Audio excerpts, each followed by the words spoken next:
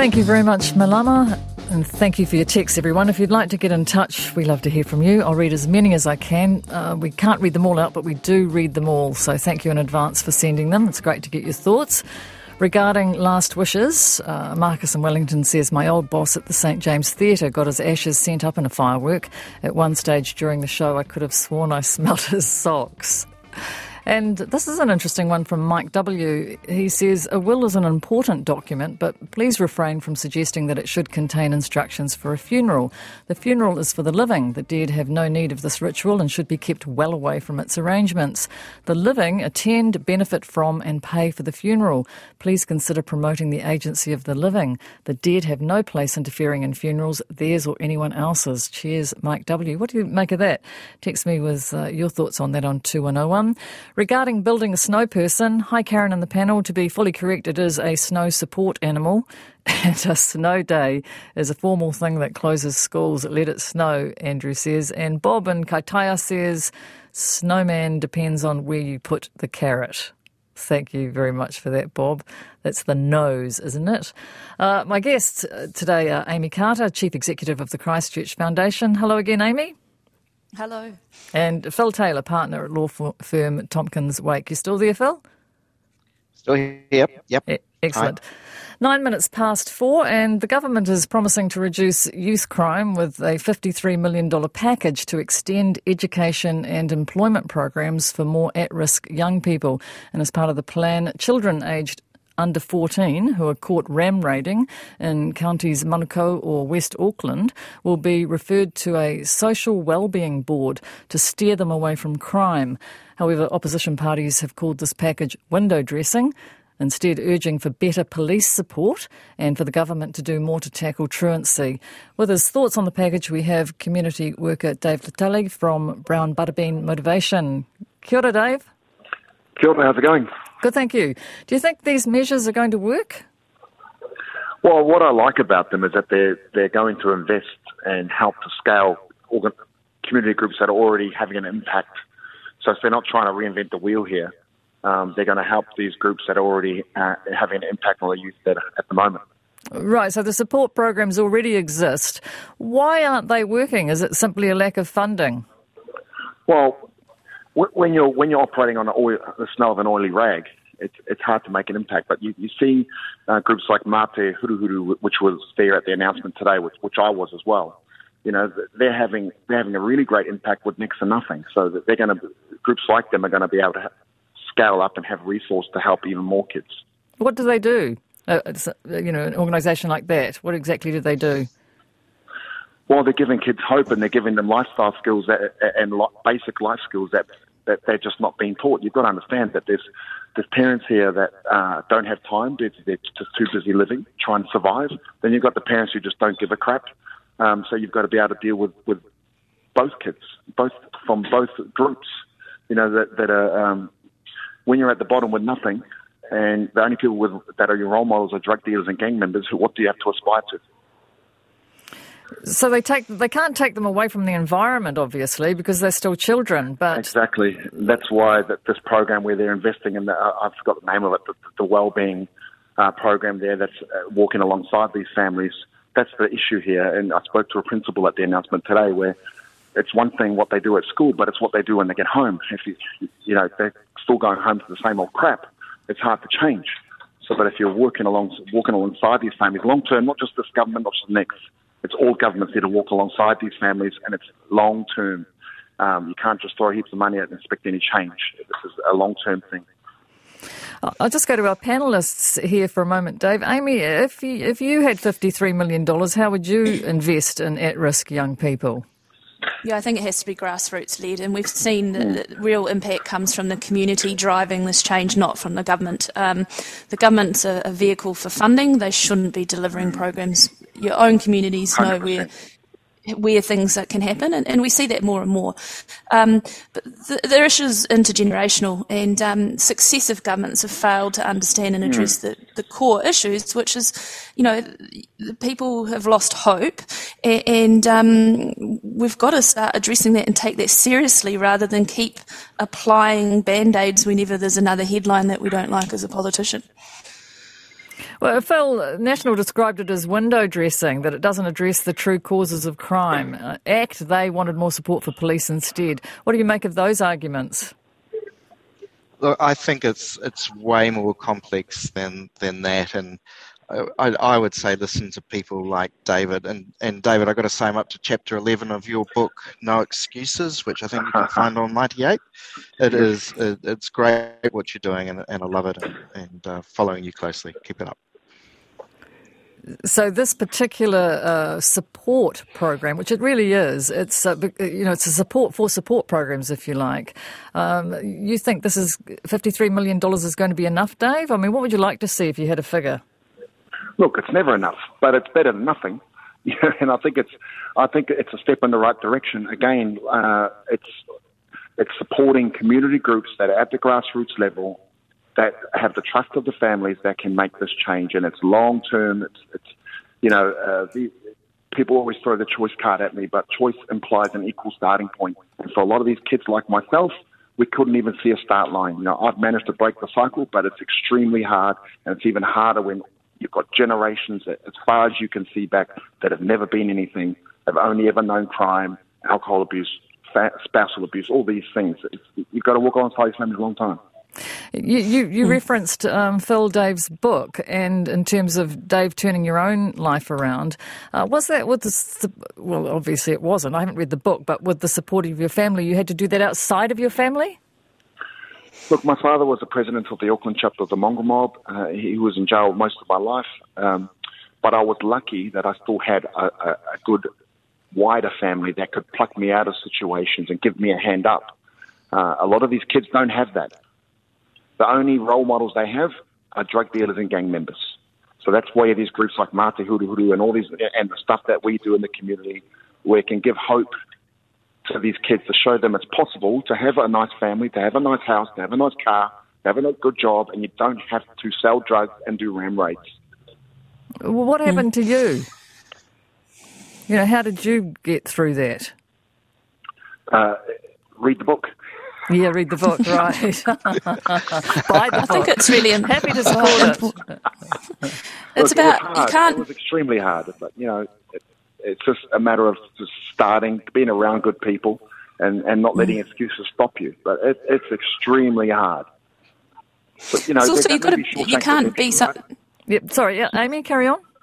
You can't become something if you've never seen it as well. I think that's really important. You've got to become something, you've got to understand what the aspiration is. And it's an intergenerational issue, and it's time that we put party politics to one side and actually look at how we're going to address some of these fundamental issues, because nothing has worked. There's never been more generosity in the Western world than there is now, but we've never seen more harm or people at risk than we have now. Something isn't working.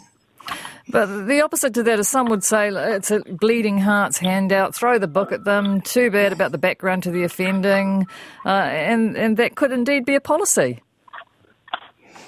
That could be where we are heading. So in terms of that approach, where does that lead to, Dave? Well, look, if that policy comes into play and we get more and more poverty, if you think it's bad now, wait and see how bad it will get. Mm. I'm genuinely worried about the stuff that we see, and if I'm worried, I'm concerned, and if we take that approach, it will only get 1,000 times worse. Thanks very much, Dave, and I'm going to get the book. Awesome, thanks very much. How much does it cost? Oh, mate, it's the price of a cup of coffee a day. Oh, a day? For how long? For a week. It's about $35. Not too bad. Send me a message, and this book, right? It's a how-to guide. Yep. Of how you can turn your life around, and it's also about giving people, some hope, but also to understand that it's tough for a lot of people, and if you can help, you should. If we all lived that way, this world would be a better place to live in. Nice thoughts. What's the title of it again? No Excuses. No Excuses. Dave Vitale, thank you. Thanks, team. Have a great one. Yeah, you too. Thank you. 17 minutes past 4, RNZ National. This is the panel with Karyn Hay. I'm filling in for Wallace Chapman this week, who's on a bit of a holiday break. And the Victorian government in Australia has announced that it's going to be providing free degrees and upskilling to those training to be midwives and nurses next year. And this package is going to cost them $280 million in total. The catch is that graduates will need to join a public health service upon completion, and they have to stay for 2 years. Should we be doing the same thing here to address staff shortages? Could we bring this policy to New Zealand? Chief Executive of the College of Midwives, Alison Eddy, is on the line. Kia ora, Alison. Kia ora, Karyn. You couldn't get a better deal than this, could you? No charge for your nursing and midwife degree. You'd be all for it, wouldn't you? Oh, absolutely. I mean, we're short of midwives. It takes 4 years to educate them. A number of our graduates are older. They have previous degrees or careers, or they have whānau family commitments. And, some of them have used their entire student loan or a big portion of their student loan allowance. And we know that financial hardship is the reason why we lose some. So this would be a gift if we could have a similar strategy here. Yeah, in Australia, they've obviously got problems that are parallel to this, and they've thought this is the way to do it, is actually make sure that nurses and midwives can study and they don't have to pay for it. What's the thinking that says we can't do it here? Just the money?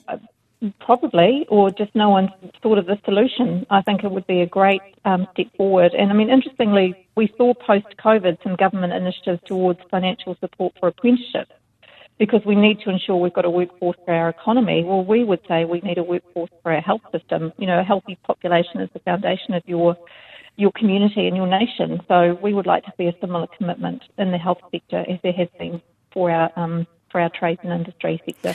Do you have a figure, Alison, on the cost to train a midwife nowadays? How expensive it is?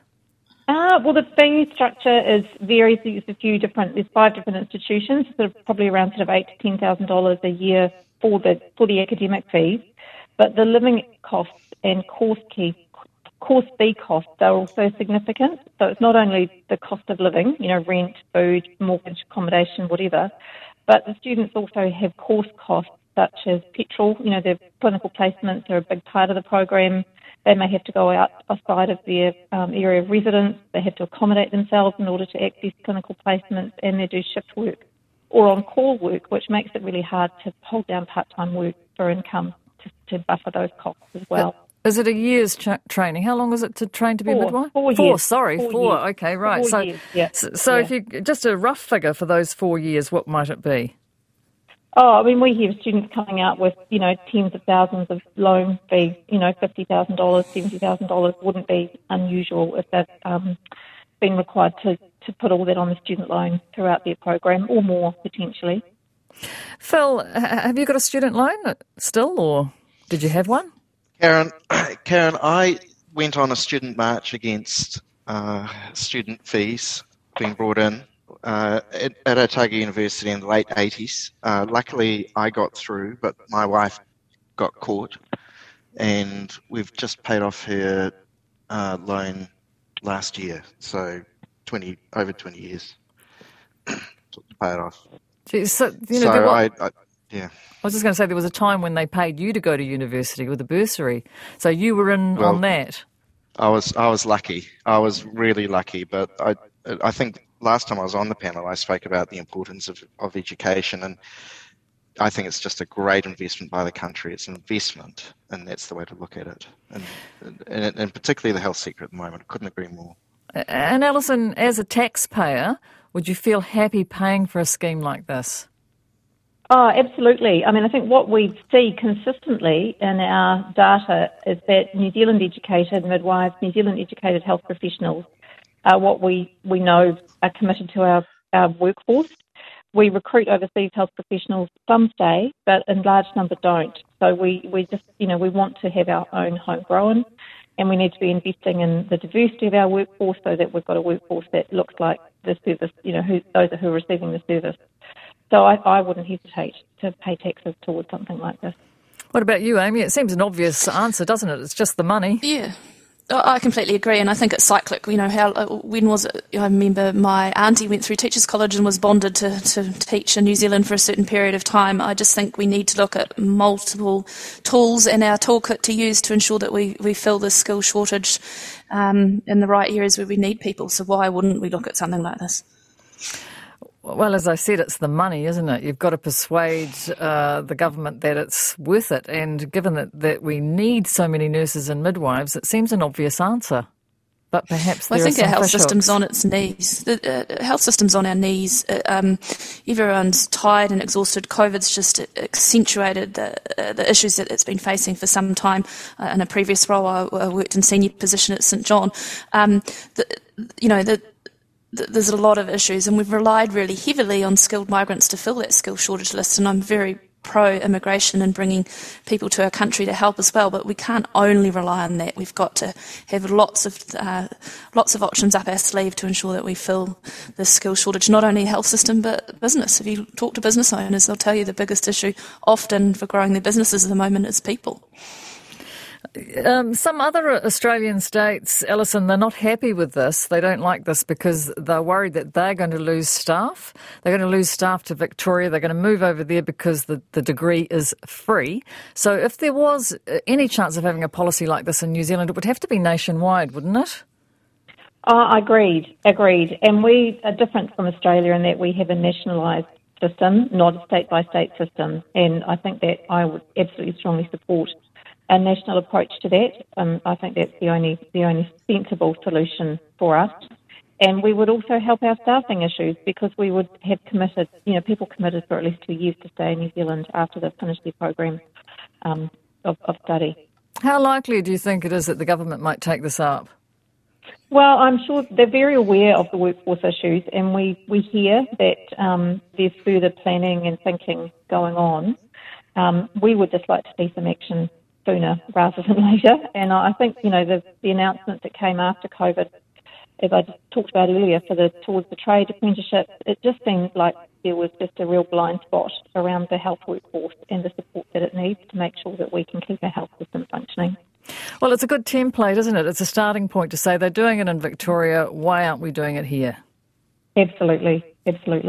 So what will you be doing in terms of being the CEO of the College of Midwives from here, now that you know this, you've seen this happen in Victoria?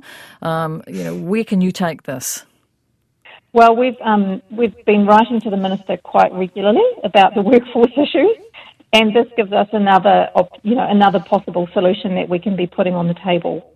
We know midwifery is one of the critical workforces nationally, and that there is some work going on at a national level about, short, medium, long-term solutions. But to be honest, we've been in this loop for such a long time. We absolutely need some very tangible solutions, and this would be one of them. Very good. Thanks, Alison. Thank you. That's Chief Executive of the College of Midwives, Alison Eddy. And this text says nurses should have free training but should be bonded for a certain time after training, which is exactly what is happening in Victoria. They have to stay for 2 years. They need to join a public health service upon completion of this free degree, and they have to stay there for 2 years. And something like, Phil, when you look at the Defence Force, for example, they've got to stay there for a set amount of years for the training that they receive. So it seems logical, doesn't it? Yeah, I'm in favour of that bonding idea. I think it's been used in the past. I haven't heard any problems with it that would prevent it being rolled out again. I think it just makes sense to me. RNZ National, it's 26 minutes past 4 on the panel. Amy Carter, Chief Executive of the Christchurch Foundation, and Phil Taylor, partner at law firm Tompkins Wake, are my guests on the panel this afternoon. And we've been having a little bit of small talk about the weather. But if I say to you it only takes 4 minutes, your mind could, of course, be going anywhere. But 4 minutes of small talk, chit-chat, is all you need to learn an awful lot about another person, whether they're introverted or extroverted. And more importantly, if you're going to have future interactions with them, you might work with them, for example, how they're going to behave in the future. All of that in 4 minutes. And these were the findings of a study that came out of the University of Warwick in the UK. They said, in even a few minutes, we will start to form a mental model of the person we are talking with. Are they introverted or extroverted? Do they seem upbeat or downbeat, cooperative or uncooperative? And so the takeaway from that study is that we should see small talk as useful and not a waste of time. So I'll talk with my panellists here, bit of small talk.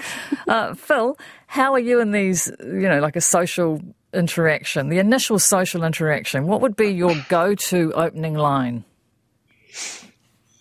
Yeah, that's something I do struggle with. You can always go with the weather or I try and steer away from what do you do or, their occupation, because you just don't want to put people in a box. But the thing I most took away from the article was the last comment about just be curious about someone, just be really curious.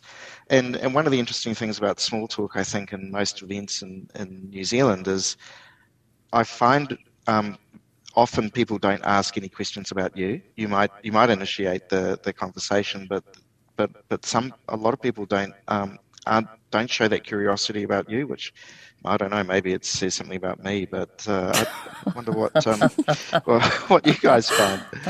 Yeah, that's true. It's all about them, isn't it? Yeah, I think people quite like talking about themselves, and it's safe because they know the topic. But it's interesting because you do make assumptions really quickly, don't you? Even things like a handshake, to me, I make an instant assessment on a person's personality based on how they shake my hand. And, especially if they crush it. When they crush it. Yeah, or the limp-wristed ones. I mean, you feel like you need to wash your hand afterwards.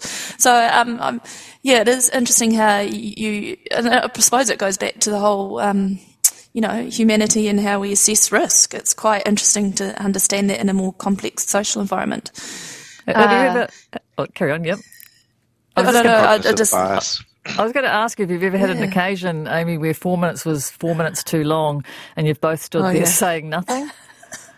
I'm sure we've all experienced that many times, and you're sort of trying to catch the eye of someone across the room to save you, or, oh, look, my phone's ringing, or, oh, look at the time. So I think it's good to have not only a few conversation starters up your sleeve, but also some smart and polite ways to exit. It's excruciating, that, isn't it? It's so excruciating when that happens. But you can always go back to, you can always repeat, yes, it's cold, isn't it, or it's warm, isn't it, or something like that. Yeah, and then sometimes I think it's quite fun to ask lots of questions about someone and see how far they'll go and how much they'll actually tell you. That can sometimes cause a bit of an amusement as well. Remain curious. As Phil noted in the article.